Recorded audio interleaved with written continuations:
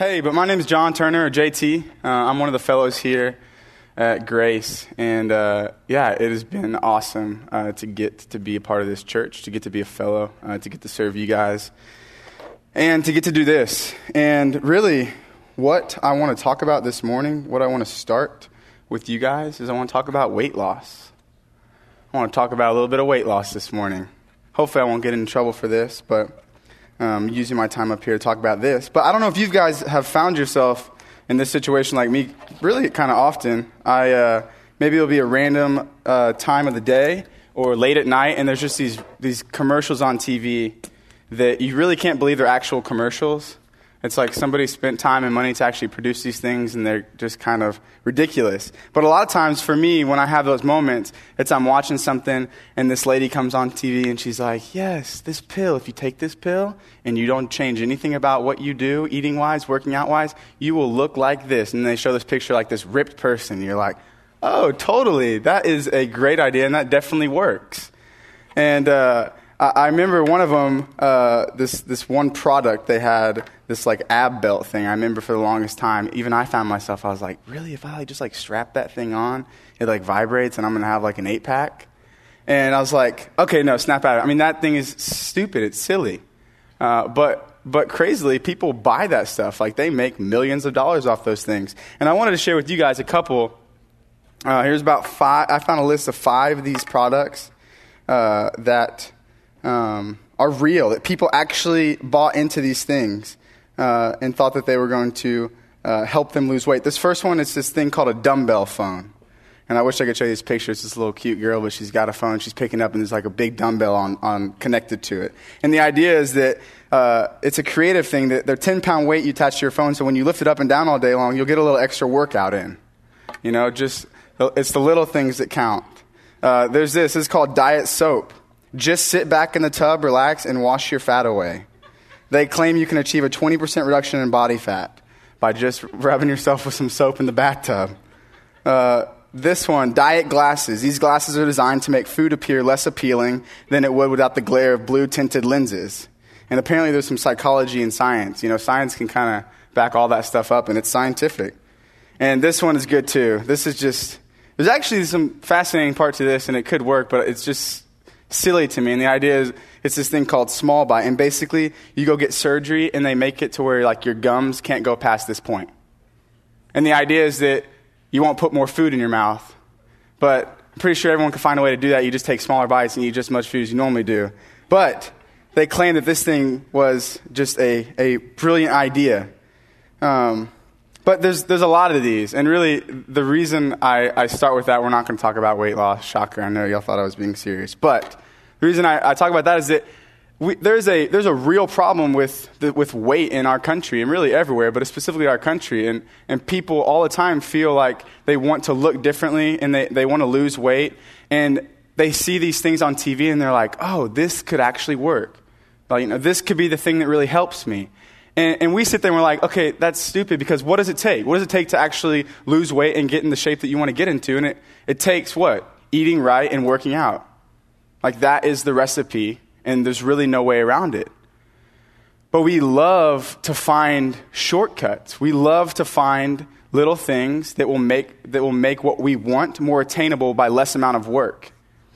And it's with that thought this morning that what I really want to talk about is prayer. And follow with me here. But, I think that if we were honest, if we raised our hands, if I asked this question, if we were honest about it, I think we would all feel this way at some point, or really maybe often. But the prayer life that you desire to have, or the intimacy that you desire to have with the Lord continually or more consistently in your prayer life, that you'd say, I've experienced a lot of frustration with that. At times I feel like what I desire and what I want it to look like and the time that I want to spend with Him and the actuality of it is really kind of disconnected.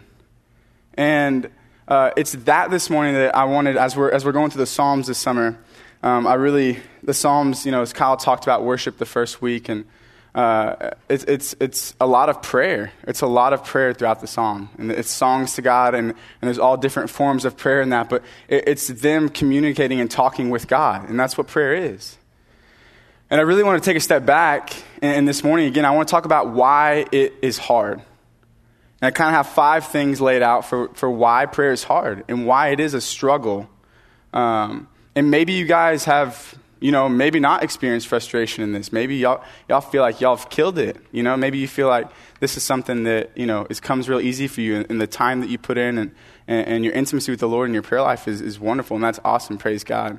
But I think that all of us would say at moments we have felt this way. And I really want to talk about that, okay?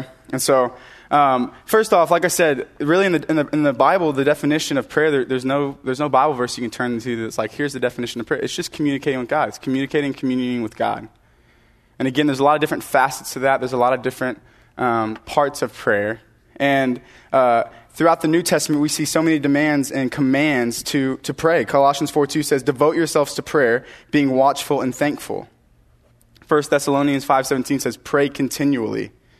Philippians 4:6 says, do not be anxious about anything, but in everything, by prayer and petition, with thanksgiving, present your request to God. And so we have this charge, we have this frame of reference that we know that prayer is important. But it's hard. And the first thing I want to say is I got 5 things, and the first is that the reason I think we struggle and the reason we have a hard time with this is because it takes time and it takes discipline. That prayer takes time and it takes discipline. And let's have a moment of confession here. Raise your hands with me if you've used some Spark Notes before. Yeah? Okay. I talked to some high schoolers and some youth kids about this, and I wasn't sure if Spark Notes was still a thing.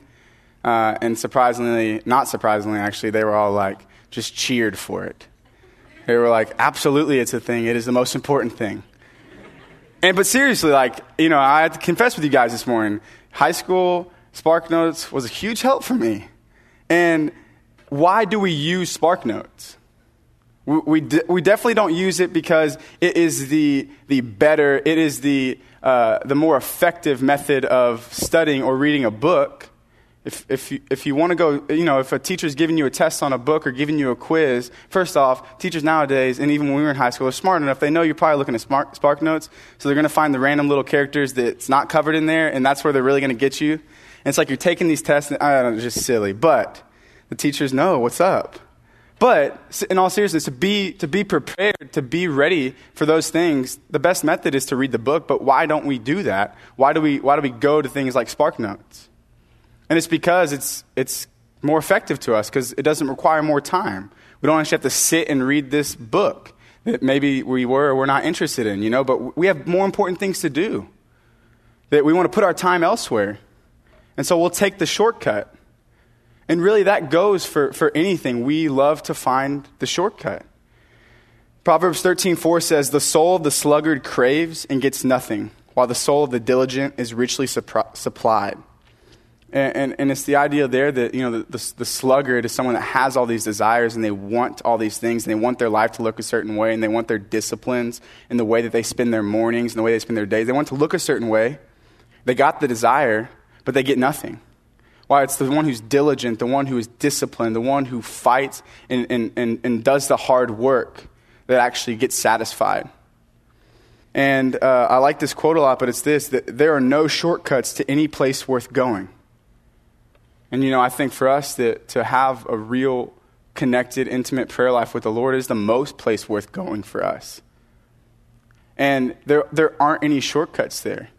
The reality is that it does take for you sometimes to get up out of your bed earlier than you want to, Or it does take you to get on your knees before you get into bed at night, before just laying down because you're tired, or offering up a half-hearted prayer as you lay in bed falling asleep. Just so that you can check it off a list. But there's no shortcut to intimacy with the Lord in that area. And, it kind of made me think a little bit about, in high school, I played golf. So, golf was a really big deal in high school. In my school, we had pep rallies, and stuff. And we wore our golf jerseys around school, and everyone, I'm totally kidding. Golf was not cool. It's still not cool. My girlfriend laughs at me all the time because I played golf in high school. But in high school, surprisingly, I didn't lift weights. I didn't spend much time in the weight room. And all my friends who played football went there, putting in the time 2 a day, squatting, doing all these things. I'm like, you guys are dumb. Just come play golf. We don't have to do any of that. We just go hit a golf ball around, and I've never touched a weight in my life. And so my senior year of high school, my youth pastor, he was like, hey, let's spend some time 2 days a week. Hopefully it wasn't he looked at me and was like, man, I really need to get this guy in the gym. I think he just wanted to spend some quality time with me. And so he was like, hey, 2 days a week, let's go. On Monday, Wednesdays, you and me, we'll go lift weights and just hang out. And it was awesome. I loved it. We just talked about life and we spent time together. But as I spent time for the first time in my life lifting weights, after you do it for a little while, after you get past some of the soreness, you begin to see a little bit of the results. Here I am, a senior in high school, and I see the first vein pop up in my arm, and I'm like, oh, that's nice. I want to keep doing this. I'm just being honest with you guys. I had it was a vein. I also was feeling a little vein. I had some vein moments there. But really, though, as I started to see a little bit of the result, it gives you some more motivation to do it. And so those 2 days a week became 4 days a week, and it started to change the things I would put into my body. I wouldn't drink sodas as much. I changed what I ate a little bit because there's something about it that it makes us feel good, and we really like seeing those results and feeling healthier, whatever it may be. And the thing is, as I thought about prayer often, that it is hard. It is hard to put in the time that we want to put in and that God asks for us to put in with him on our knees quietly. And it does take time, and it's hard to do that. But what happens often, I feel like, is that we don't know what the struggle is to really fight and to fight for that time with the Lord enough to start to see the results that come as we spend the time, that even in the moments where you feel like you're speaking to the four corners of the wall, as we're disciplined and as we know that this is worth it, I think we miss out a lot of times on seeing some of the joy, seeing some of the change that God can do in our hearts and the people around us, the things that he can do in the situations around us, the purpose that we can have in the smallest of things as we spend more time with the Lord. And I think a lot of times we quit before we can see some of those things, before we can even get some more motivation that he, by his Spirit, provides. And I think it's because of that. I think because time and discipline, that a lot of times we can lack both of those things. And so I think that's the first reason. I think it's why we have a little bit of a hard time with it, that it takes some time and it takes some discipline. The second is this: it requires humility. I remember the first time that I genuinely prayed in my life. It's very shallow. I was not really a Christian, but I remember I was in a freshman in high school, and I'm sticking with the theme of Spark Notes, and y'all are going to know now that I was not a very prepared high schooler. But my freshman year, I remember this big test I was taking, and I was not ready. And I sat there, and as class starts on a test day, teacher makes you put everything up, and it's kind of quiet for a few minutes as she's getting everything ready to start passing it out. And I sat there, and in that moment of quietness is the first time where I was like, oh man, I am in trouble here. This test is about to own me. And I just sat there and I was like, God, if you're there, if you just help me with this test, I'll do anything. I'll give my life. I'll do anything you want me to do. Just how silly of a thought now as I think about that. But that was genuine prayer. I was like, God, if you just help me pass, help me make a good grade, and I got you. I'll do whatever you need me to do for you, God. Or I don't know if you guys have seen the movie Unbroken. Have you guys seen that? Yeah? Has anybody read the book? It's a good book. Just fast forward. I do read books now. It's not quite like high school. And Unbroken was one of them I read. Actually, I didn't finish the last part of it, but I read the biggest chunk of it. And one of my favorite parts of that book, and they do show it in the movie a little bit, but the book is so interesting. But it's when Louis, this guy who's, if you haven't seen it, he's fighting in the war, and they're I forget the name of it now, but their plane crashes in the Pacific Ocean, and literally only him and two other guys survive, and they're on this little raft with no food in the middle of the Pacific Ocean. And I think they went for some 46 days living out there, and he made it. But I love when he starts to describe this scene as they spend time out in the sea, where at nighttime these sharks would just come up and just circle around this little raft, and they would bump it or they'd bump under it. They literally had to keep all of their limbs, and they had to just stay tightly connected inside that little raft, or else they were going to get eaten alive by a shark. But as I read that, you're just so enthralled, and you cannot believe that this stuff is happening. But I love a moment they get to in that book where Louis was not a believer, and he had no interest in God. But in that moment, in that ship, in that little boat, he saw his helplessness. And he cried out to God for the first time in his life. And it was a little more genuine than my prayer in school. But it was the same idea. You know, God, if you help me, if you save me here, then I'll give my life to you. You know, he saw that he was in need and that he was helpless. And see, in both of those situations, the silly one and the one from Unbroken is both the same thing, is that there's something in us that for those who would say that I have no interest in God even, if you guys thought about maybe y'all stories, the first time you genuinely crying out to God, a lot of times it always comes from a place of need. And that there's something designed in us because God created us that those who don't even know the first thing about him in a moment of helplessness would say, God, they would pray and say, hey, God, help me. If you're there, help me.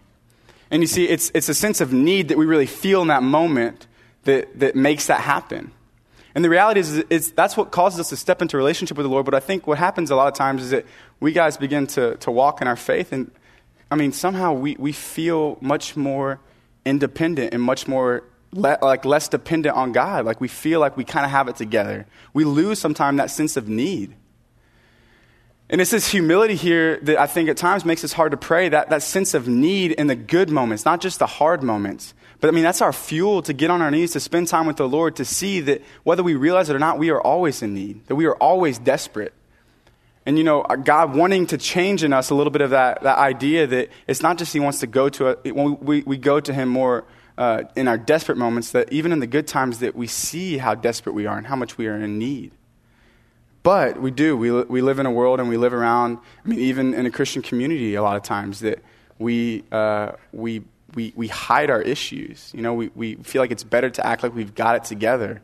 And the world definitely tells you, like, hey, everything's good. Like, you're perfect just how you are and everything's great. And just act like you got, you know, what's the quote? Fake it till you make it. And I think a lot of times it's just being built that, you know, we're trying to be told that we don't have this great need when we do. And to really, to spend more time to find the satisfaction that God calls us to in prayer, a lot of times it's this need that's missing. It's the humility that God wants us to have. In 1 Peter 5, 6, and 7, it says this, therefore humble yourselves under the mighty hand of God, that he may exalt you at the proper time, casting all your anxiety on him, because he cares for you. How awesome of a verse is that? That God literally is commanding you, hey man, when you're anxious, when you got a lot on your plate, give it to me. And that's what God commands us. That is so good. That he may exalt you at the proper time, casting all your anxiety on him because he cares for you. And it's in this losing of pride. It's in this losing of self. It's in this vulnerability of saying, you know what, I don't have it all together. And almost having some pride in that, realizing that I know Jesus does. You know? And this is just a side note, but I'm sure you guys have experienced this. The most life change, the most deep community that I've ever experienced is when there is vulnerability, is when people do admit that, you know what, I am struggling in this area. But there's something in us that just makes us want to hide that. We don't want to be exposed. And really that is in the same way that's the fuel in a community to experience more deepness, for God to really do things in you, to change things. It's the same with prayer, realizing here that that we are always dependent and always in need there. And like I said, this part really is our fuel for prayer, because our humility allows us to see that we're always in need, not just when things are tough. The third is here, and I think this may be one of the biggest battles that we will face, that we're already kind of just in a losing battle against, and it's this. The third point is that it takes stillness and it takes quietness. And this is the easiest point for me to share with you guys, and it's this. I mean, as you leave here, as you're driving in your car, and the first stoplight that you hit, look around at everyone else. What are they doing? They're looking at their phone. It's the first thing we do. And it is just bombarded and all around us now. We are so overstimulated. We have so much opportunity to always be entertained. Like the moments of stillness and quietness are very short and in between in our lives. And I love this psalm, but Psalm 46:10 says, be still and know that I am God. And it's so simple yet so profound and beautiful. And it's not the idea that, you know, just be still and know that I'm God, and you just sit there and you're like, I know that he's God, like, and just be still. But it's the idea that as we still ourselves, that as we quiet ourselves, that as we block out some of this noise and this entertainment and these things that are all around us, as we give God moments of just quietness, that's when he begins to speak in us. That's when he begins to work and do things.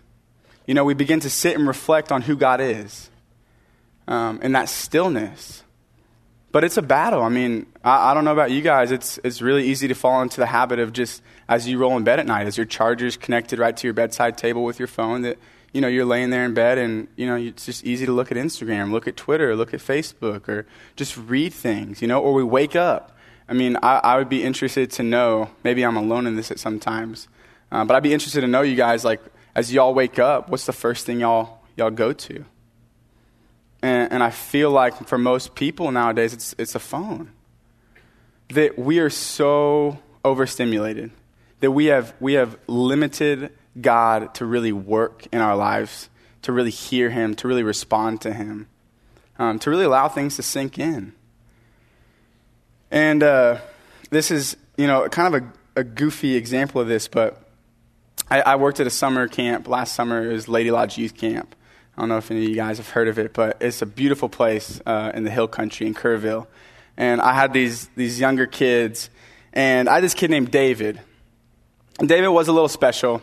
I forget exactly what he had, but I loved him. He was like this guy that I would wake up in the morning, and he would have like these crazy facts for you as soon as you wake up. Just like the most random things.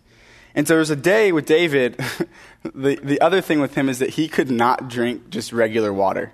Like, he had to have those little lemonade packets. And we legitimately had like a crisis on our hand when he was down to his last 3. Where we had to call his mom because he's convinced that he cannot drink regular water. And so with David, I love getting to spend some time with him. And me and 2 other of the little campers, one morning I woke him up early and we went on this little hike. And we got out to this place, got to this edge where there's a cross and there's a look over the hill country, and it's awesome. And, you know, these guys, I think we're about probably 9, 10, 11, around that age. And I kind of wanted to just, you know, see where these guys are at. I wanted to see if we could have a real moment here. You know, could we get real with each other for a minute? And so I just kind of talked to them a little bit. This was later in camp, and I was like, all right, guys, we're going to pick up a rock. Y'all probably all done this or heard of this at camp. It's kind of can be a common thing. But, you know, we're going to pick up a rock, and I want you guys to think about maybe something that you're scared or something that you are not looking forward to in going home, or something in your own life, or just something that is something you struggle with or that you are anxious about. And I want us to spend a moment and think about what that thing is. I want us to pray, and I want us to throw that off and believe that God's got it and he's going to take care of it, and that we can step back home, and the things that God has done here at camp, we can step forward. So David, he throws it off the edge, and the other 2 kids are done and walking back. And so we're kind of turning around walking, and David just walks back and he grabs another rock. And he throws it off. But it wasn't like he was throwing rocks. It was like having a serious moment. And with all kids, that it was David, I was like, this is a big deal here. I wonder what's going on in his head. And so I was like, hey, David, what's going on? He's like, man, I wish that I could do this every day. And I was like, well, you can. I mean, it's called prayer. Like, you can spend time with God, and you can give him these things. And we talked for a minute, and I was like, I mean, David, if you could like pray for one thing, if there's one thing, you know, if God could really answer, what would it be? And I'm like locked in here. I'm like, here it is. Here's the moment with David. And David goes, I wish that I could drink unflavored water. I was like, oh my God, poor kid. Like that is his thing. That is his struggle. It's just the fact that he can't drink unflavored water. And no joke, he ran out of his water, and we had like a 20-minute hike down the hill and we had to go straight to the game field. And he literally, for a moment, when we got there, he was sitting on the bench, and he was right before he started crying, quote unquote, he says, I wish that I could cry so I could drink my tears. And there's a lot of good moments with him. But I say all that to say with David, and in a real way with us too, that a lot of times it's some of these things, it's some of this quietness and stillness that we don't spend with the Lord, that we're so distracted, that we're so here focused, that, I'm going to give David a pass here, but for us talking about being college kids, being adults, we're so distracted that a lot of times the things that we're going to God with and the things that we are focused on, that God wants our eyes lift up so much more than these little things. But it takes this. It takes the stillness. It takes the quietness. And I would challenge you guys to really think what it is that distracts you, what it is that you go to at the end of a day, that you wake up to first, what it is that you just kind of shut off with. And that's fine when you have those moments, but if that's really what's filling your quietness and stillness, that God is asking you and telling you, hey, look, I speak in the quiet moments. Like, be still and know that I'm God. And what is it that distracts you, and what can you do about it? Maybe it's taking your phone and moving it in a place where it's a little bit farther away, that you can't just run to it at night or in the morning. And so it takes stillness and quietness. This is number 3. The 4th, it takes waiting. And this is real quick here, is I think often we go to God as if he's kind of a genie. We go to God and we pray kind of a wish list at times.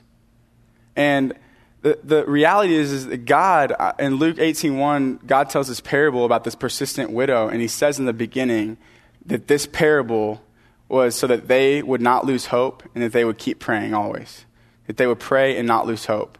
And then he tells this parable, but he kind of gives you the reason for the parable right there, and it was that he knows that we are quick to give up, that we will lose hope in prayer as God doesn't answer things right away, or as we don't get exactly what we expect. And I think God's designed that in 2 ways. And the first is that one is that some of our things that we're praying with, it's not in line with God. That I've heard it put this way, that it's often the greatest blessing that God doesn't answer all of our prayers. Because a lot of times the things that we are praying with are so much littler than what God would have for us. Like, God is our Father in heaven who knows what we need and knows what's best for us. And a lot of times we don't, and he does. And so sometimes that is the waiting. Sometimes that is the unansweredness of prayers. But the other thing I think is this. I think that he wants to change our focus from being about the answer of our prayers. Think about it this way. If we went to God like we do often as a genie, and we went to him like, hey, these are the things I'm praying through. And if God just gave us these things as we walked away often, we would really be more focused on the gifts that he's giving than the one who gives the gifts. And God knows that about us. And so it's in this waiting sometimes that he wants us to take our focus off the things that we're asking for, to realize that what we need more of is him. That even the people for physical things, or for sick people that we're praying for, that, not only do they need to be healed in that way, they need more of Jesus, more of his presence. And the same is true for us on a lot of things that we go to, and I think it's in that waiting. Isaiah 40:31 says this, but they who wait for the Lord shall renew their strength. They shall mount up like wings on eagles. They shall run and not be weary. They shall walk and not faint. In Numbers 9:8 says, and Moses said to them, wait, that I may hear what the Lord will command concerning you. That it takes waiting, but we don't like to wait. Just like with the silence and the being over-entertained, that we're in a hurry. We don't have time to wait. That as God doesn't respond in the way that we want him to respond, that we give up. That we stop praying for things. And as I'm thinking about this up here, again, I don't know what y'all's family situation, y'all's life is like with your brothers and sisters, your moms or dads, or, but I have some situation with my family, with my sisters even, that they don't know the Lord. But not only that, like, there's just a lot of mess. And there's a lot of hurt, and there's a lot of pain. And it is sad to really think about how often I lose hope in praying for them, because I've done it so much. And I mean, how selfish. But I think, again, like, we're quick to do that. Whereas God wants us to be people who are persistent in prayer, realizing that it's in the waiting a lot of times that he's doing the greatest work. And Garth Brooks, he says it best, quote unquote, sometimes I thank God for unanswered prayers. Remember when you're talking to the man upstairs, that just because he doesn't answer doesn't mean he don't care. It's not grammatically correct. Some of God's greatest gifts are unanswered prayers. And, I think it's that idea there too, that, it's in our unanswered prayers, it's in our waiting that God does some of his greatest work. And a good question that I have for you guys this morning is, kind of ask myself, is that if y'all looked back on this week, here we're at the end of a week on a Sunday morning, if y'all look back at y'all's week and God answered your prayers this week, what would you have? Would you have more things? Would you have more of his presence in your life, or more of him? Or would there be less issues or problems in the world? Or just more or less issues personally just for you? Or really, if you looked at your prayer life this week and you answered everything, would you have nothing because you really haven't spent time praying? It takes waiting, and it's hard for us. And the last point is this, and I'll wrap it up with the challenge for you guys. And the last point is this, is that it requires obedience. That to have intimacy, to have a thriving prayer life, to be connected with the Lord, it takes obedience in our prayers. Not just in the how we pray, but as we leave that place and as we live our lives, it takes obedience to continue to pray. John Bunyan, side note, my middle name is Bunyan, which for the longest time, and when you're in elementary school, is not something you're proud of. I would not have got up on a stage and announced that to everyone. I actually used to lie to everyone and tell them my middle name was Brian because I was so embarrassed of my middle name being Bunyan. But I learned, I think, hopefully this is where my name came from. There was a guy named John Bunyan who was a theologian, and he wrote a book called The Pilgrim's Progress. And maybe you guys have heard it, maybe you haven't. But in his Bible, I love this. He wrote a quote, and it says this: "This book will either keep you from sin or sin will keep you from this book." That this book will either keep you from sin or sin will keep you from this book. And he wrote that in his Bible because the point is that as we walk and as we live life, that we're either going to screw up in sin, which we will, and it's going to keep us from seeking him, or it's going to push us towards him, and this book is going to help us to live in light of who we are and who he is. But the idea is the same with church, the same with prayer. If we're just living in sin in some areas, then we're not going to be as adamant to wake up on a Sunday morning and say, man, I'm going to walk in a church, I'm going to walk in a community. These people know the things that I'm giving into constantly and that I'm okay with, and I'm going to be exposed. No, a lot of times you're just going to stay at home. And the same is true with prayers, that as we really seek God and as we seek intimacy with him and as we lay before him our requests in our lives, that if our lives outside of that place is not obedient to him, that if we know we're continuing to give in areas that he's calling us to greater, then our prayer life is going to die because we're not going to feel intimate with him. We're not going to really want to feel intimate with him. And, praise, as I wrap up here, I praise that as our response in some of those things is to step away, to take a step back from God, to lose a little bit of the heart behind our walk with him. Praise God that was not his response in sending Jesus. That praise him that he actually sent him closer as we turned away. That he gave us the real fuel, the real grace to pursue him, even when we feel like we are missing it in these areas and in other areas. And really, I think that prayer is the truest measure of our faith. And so if you're not listening to anything I'm saying this morning, which is totally fine, I want you guys to listen to this, all right? So track with me. I think our prayer lives, how you guys spend your time alone with no one else around you, I think our prayer life is the most truest measure of our faith and of our vitality spiritually with the Lord. Because we have nothing to show for it when we walk away tangibly. We are people who love to be productive and have things to show for it, and to do a lot of things. But as we spend time alone on our knees with the Lord, as you walk away, you have nothing to show for it. And truthfully, a lot of us, as we spend time in the morning, as we attempt to spend time with the Lord, we can't give God more than 5 minutes because we feel like we have a to-do list and we have things to get after. And God is trying to recorrect and show us that this is the greatest thing that you could do. That God has given us the greatest tool as sons and daughters of his to co-labor with him in life and in the world. That you spending more time on your knees praying for that friend is far more important than you just spending time with him, I promise you. Because in the end, you're not going to be the one who can change your life. It's Jesus. It's God and the Holy Spirit. But we don't spend time with them. And that goes just not beyond, people we know that aren't saved, but the issues and the things in the world. And God wants you to labor with him, and it's in prayer that he's asked you to do it, not in just all you're doing. And we have a hard time with that. And that's why I think it's the truest measure of our faith, because we have nothing, absolutely nothing at times tangibly to walk away with to show someone, hey, this is all the time I've been spending in prayer. I can prove it to you. Or whatever it may be. And as I wrap up here, and we're going to sing a couple more songs. I'm not going to sing. That would not be good. But the first thing is this. I think that I love that Kyle did this the first week as he talked about worship. I think, honestly, we just need to confess. We need to confess and be honest with God with where we're at.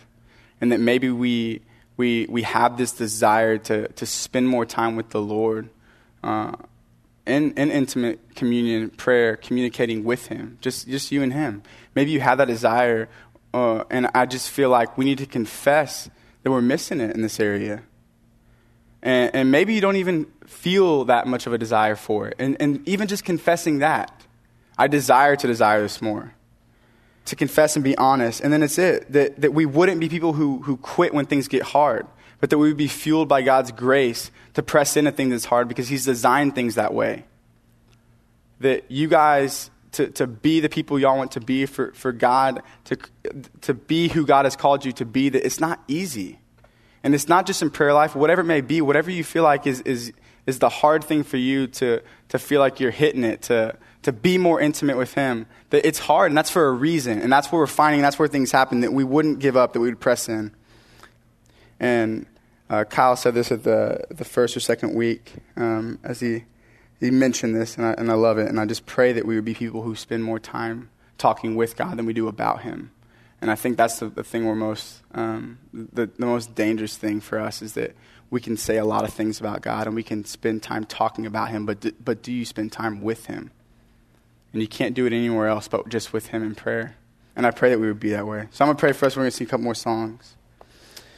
Father, thank you for this morning. Thank you for your word. Thank you that you sent Jesus, Lord, that when we, our response in our struggles and in our missing it is to often just turn, to take a step back. Lord, but you call us to take a step in because that's the example laid for us in Jesus, that you sent him when we didn't care for him at all, Lord. I just pray that by your grace that you would give us a vision, that you would give us more desire, that you would teach us what it is to pray with you, Lord, to spend time with you, to know you intimately, Lord. That we live in a world and we live in a time where people need to know the living God. And we know him. And it's in our prayer lives, it's in our intimate moments with him, it's in spending time that we know you more and that we're filled up to go do that and to share that and to live it out for people in a world that needs it, that is broken and hurting for it, God. And so I just pray that you would help us be men and women who spend more time talking with you than we do about you. And that we would fight the hard fight, Lord, and that we would finish well. We thank you, we love you, we trust you, we ask all this in Jesus' name. Amen.